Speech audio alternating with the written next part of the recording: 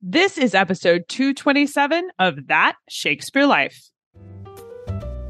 That Shakespeare Life is supported in part by listeners just like you who joined our listener community on Patreon. You can join us as a patron right now at patreon.com/thatshakespearelife and stay tuned after the episode for even more details. So this is in 1575. And the fireworks display is in Kenilworth in Leicestershire. And the fireworks display is described as a blaze of burning darts flying to and fro, gleams of stars coruscant, streams and hail of fiery sparks, lightnings of wildfire, a water and land, flight and shot of thunderbolts, all with such continuance, terror, and vehemency that the heavens thundered, the waters surged, the earth shook.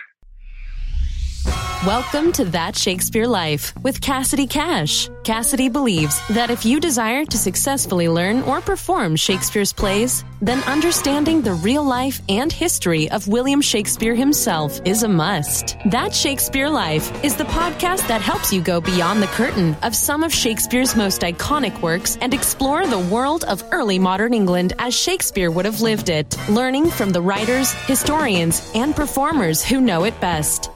And now, here's Cassidy.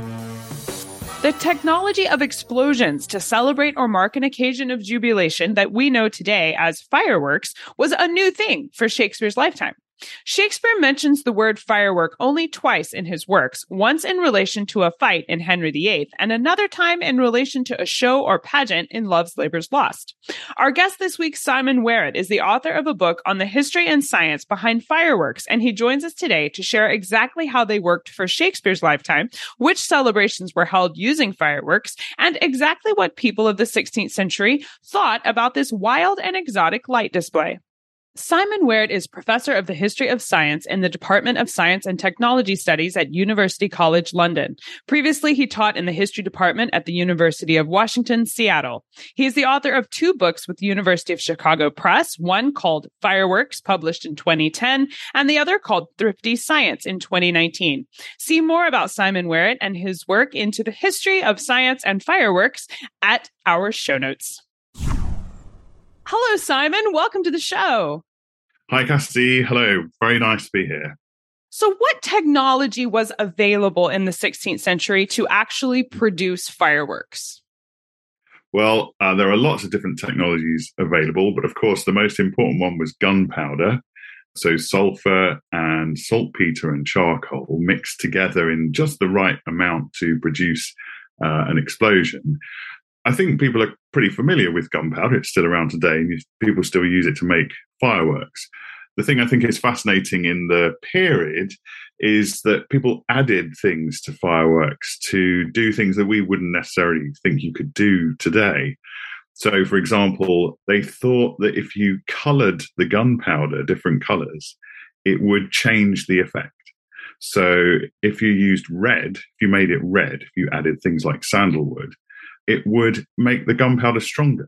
We don't believe that to be the case today, but people in the 16th, 17th century did. And the reason they thought red would do that is because it was associated with Jesus Christ's blood, which was a material that had incredible redemptive powers. So anything red would be used to renew and redeem things. And that's why you do corrections in red even today, because that comes from monks drawing, annotating manuscripts in red. So there's some really interesting things added to the mixtures that they use to make fireworks. It is gunpowder, but it's also, things like that. So you mentioned there were different technologies. What was available besides gunpowder?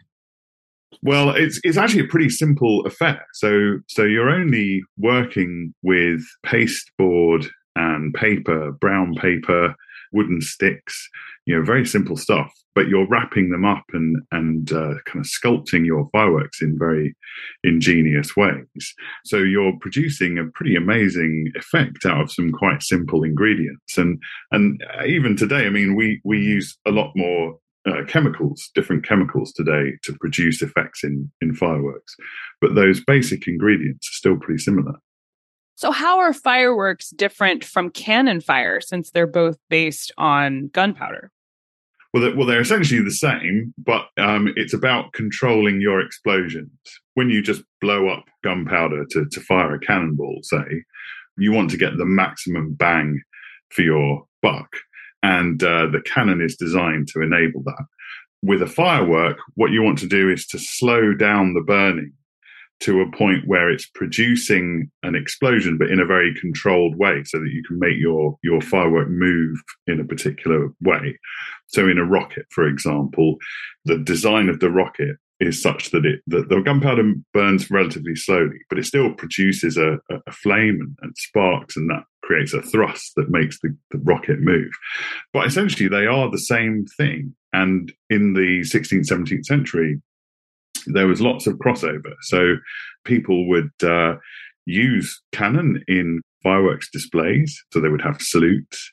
And they talked about the people who did fireworks were usually in the artillery.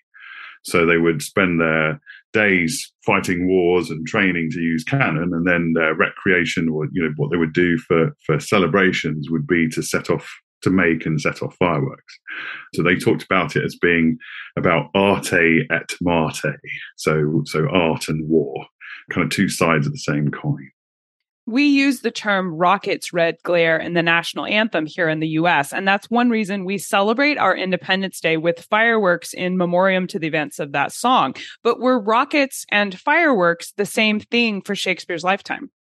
It's a great question. It's something that I spend a lot of time wondering about, because one of the things that's lovely about fireworks is there's actually amazing continuity. They're a very, very old technology that we still have around today. Can't be that many technologies that are like that. But what they mean to people and how they're used changes over time, obviously.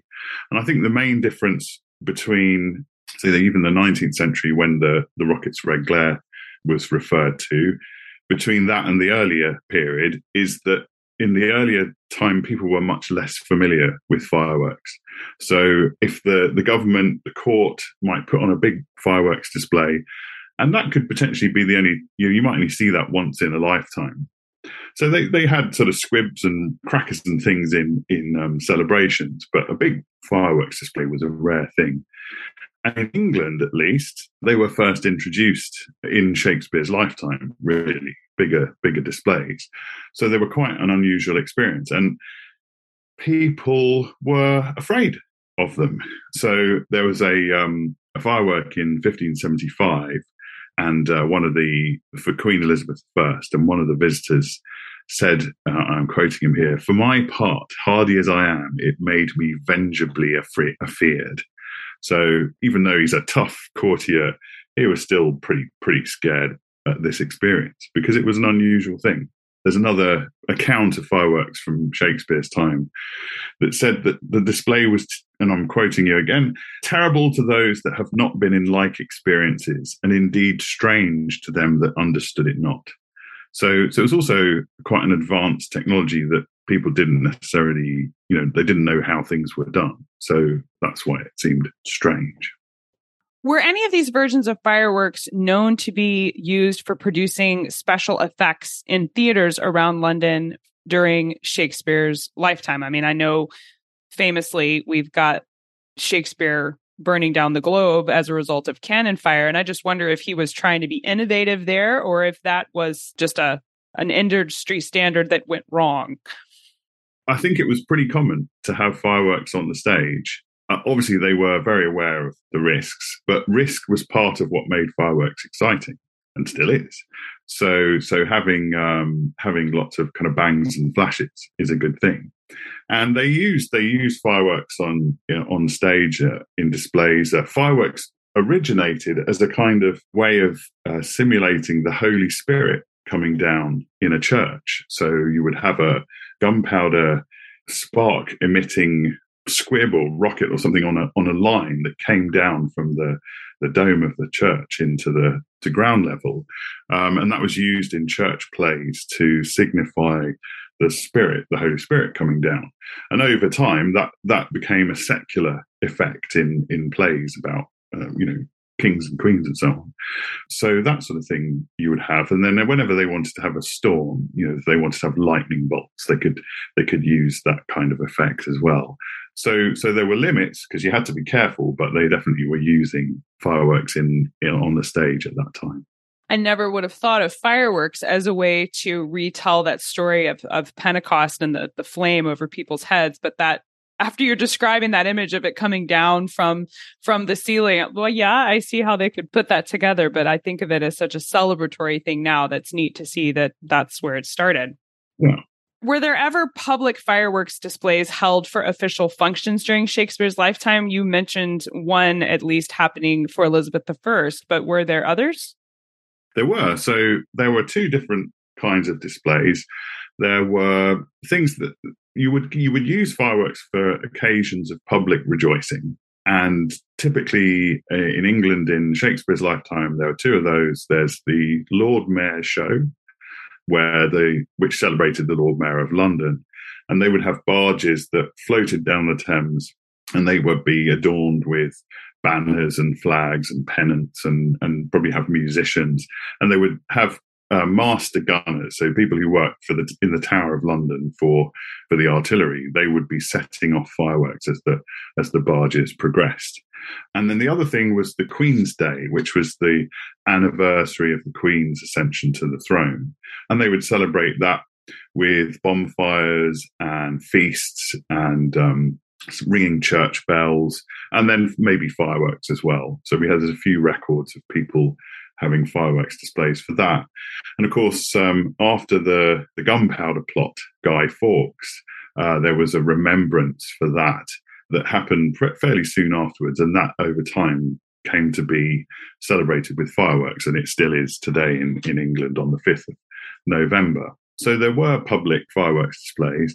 The display put on for Queen Elizabeth was much more of a private affair.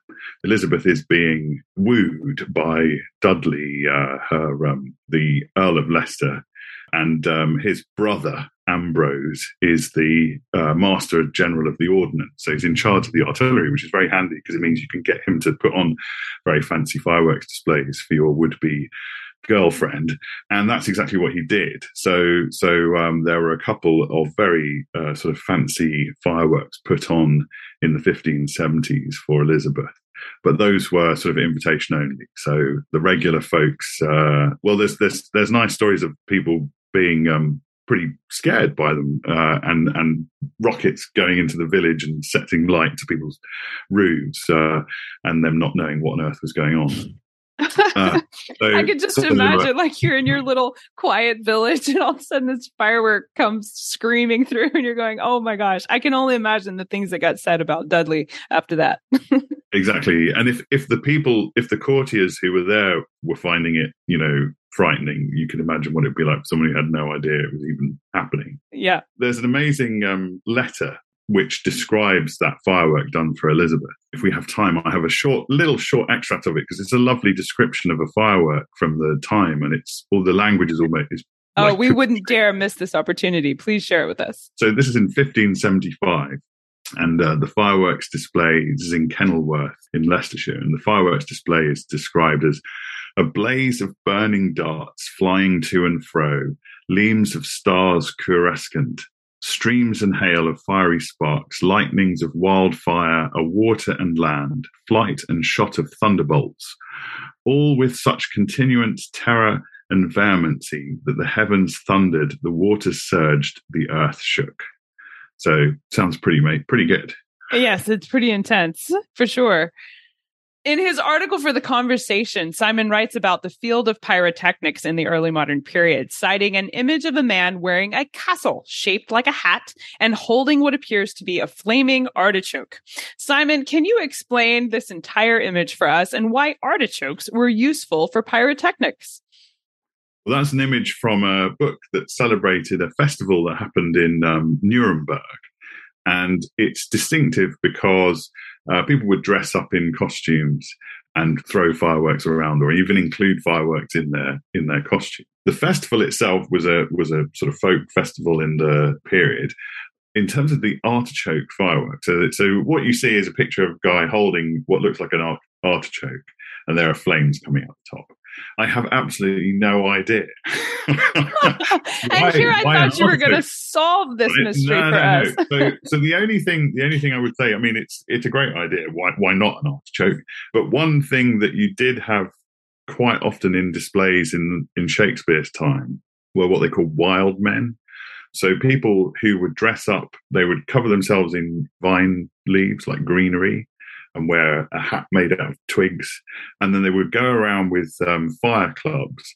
And they were a bit like jesters. They sort of were there to control the crowd, essentially, but also to entertain them in the process.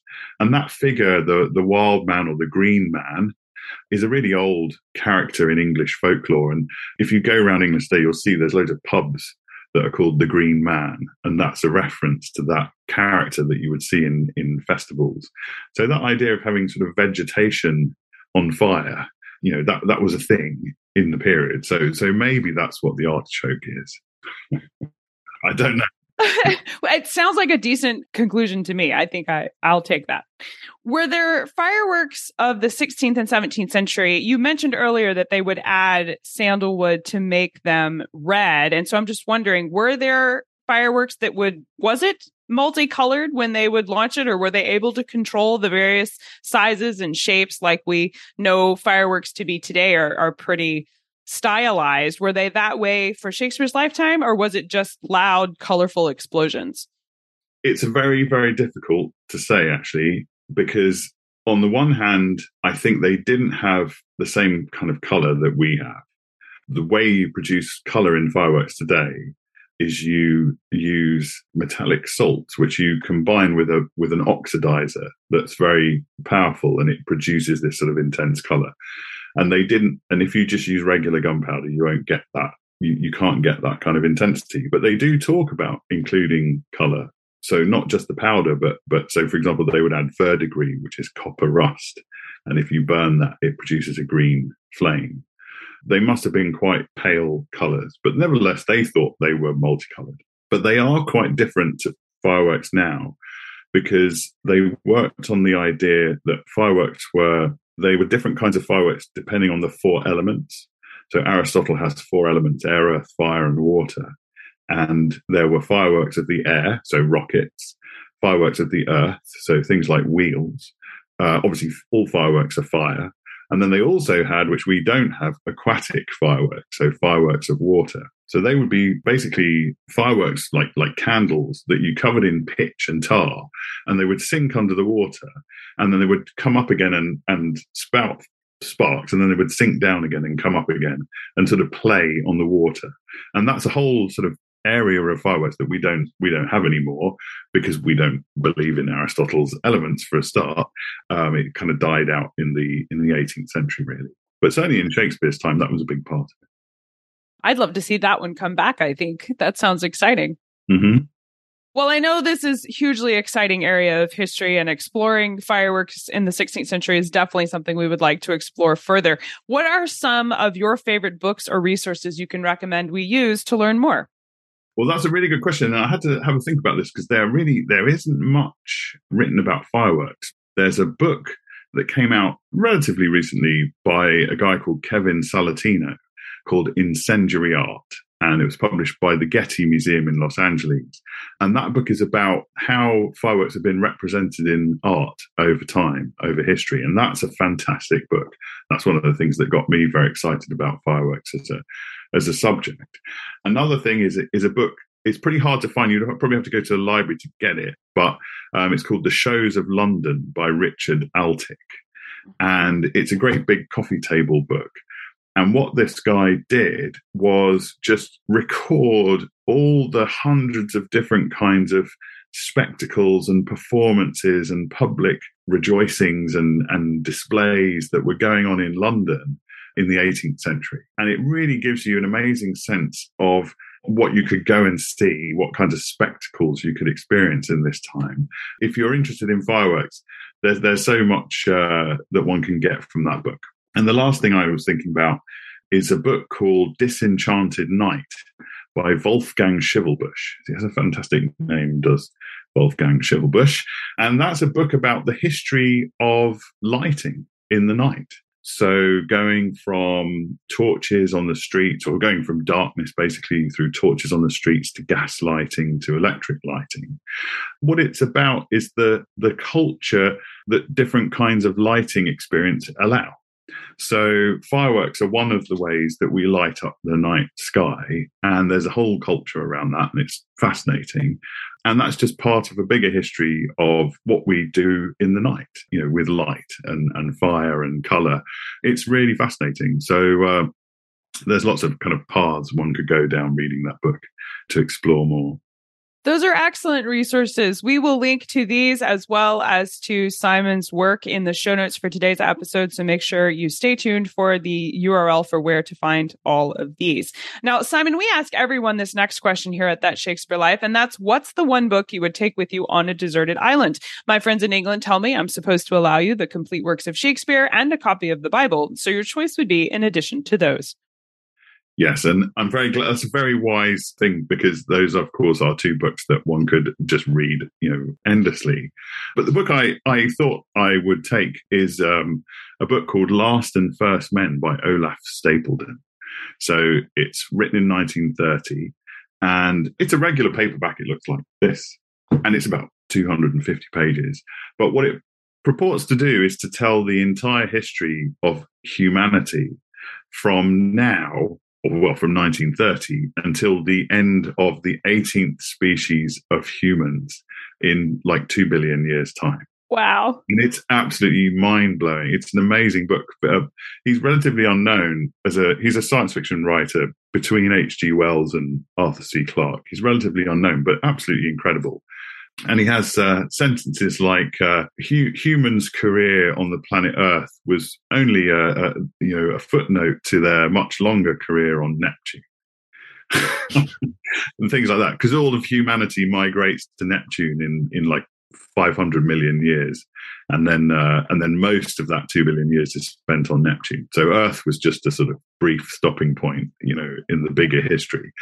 And it's an amazing book, and there's sort of, each page has got just incredible ideas on it. Yeah, it's a fascinating read. So not only could you read the whole thing, but in context of knowing what we know about people trying to colonize the moon and things like that, you'd have plenty to ruminate over about, hey, is this actually fiction, or are we trying to accomplish these things while you're on your deserted island? So I think that is a really great selection. You have a lot to do with that for sure. So what's next for you? What are you working on now that you're excited about? Well, a couple of things. So I wrote a book on fireworks, came out about 10 years ago. And since then, I did a book about the history of recycling called Thrifty Science. So I went from sort of big, expensive spectacles to the very mundane sort of everyday household, everyday life type history. And actually, so that's one thing. And then the other thing is the Stapledon. So I'm writing a book about Olaf Stapledon as a philosopher, because though he tends to get read as a writer, as a kind of science fiction author, but I think there's much more to it than that. So I'm writing about him as a philosopher of science, because he has a very particular understanding of science, which is, because I'm a historian of science, that's something I always come back to. Well, we will definitely look forward to seeing your next book come out. Simon Wearett, thank you so much for being here today and taking us through the history of fireworks for Shakespeare's lifetime. This has been a really exciting look into explosions and public displays for the life of the Bard. Thank you so much for being here. Thanks, Cassidy. It's been great pleasure. Thank you. If you liked the show today, please be sure to let us know about it. Drop us a comment and a rating on the platform you're listening from today. If you would like to see pictures of fireworks from the 16th century, cannons that might have been used for fireworks displays, as well as images of the Lord Mayor's show and copies of that letter describing the fireworks show for Queen Elizabeth, then be sure to stop by the show notes for today's episode. Inside the show notes, you can see a lot more bonus history content, including visual content that coordinates with the history of fireworks you're learning about today, along with more information about our guest, Simon Wearett, and all the great resources he recommends you use to explore further. Find all of these things at CassidyCash.com/episode 227. That's CassidyCash.com/EP227. If you enjoy learning about Shakespeare's history here with us each week, then consider joining our listener community on Patreon. You can support the show and get access to bonus content only available inside our patrons area, including video versions of the show, animated versions of Shakespeare's plays, exclusive documentary films, and more. Plus, there are special patron extras like digital downloads and a monthly Shakespeare book club. Explore all the benefits and sign up today at patreon.com/thatshakespearelife. That's patreon.com/thatshakespearelife. Our show this week is researched and produced by me, Cassidy Cash. Our audio engineer is Gary Mayholm. That's it for this week. Thank you for listening. I'm Cassidy Cash, and I hope you learned something new about the Bard. I'll see you next time. Bye-bye. Thank you for listening to That Shakespeare Life. As always, the best conversations happen after the episode over at CassidyCash.com. Become a part of a vibrant Shakespeare conversation by adding your voice over at the website. Until next time, remember, when you want to know William Shakespeare, you have to go behind the curtain and into That Shakespeare Life.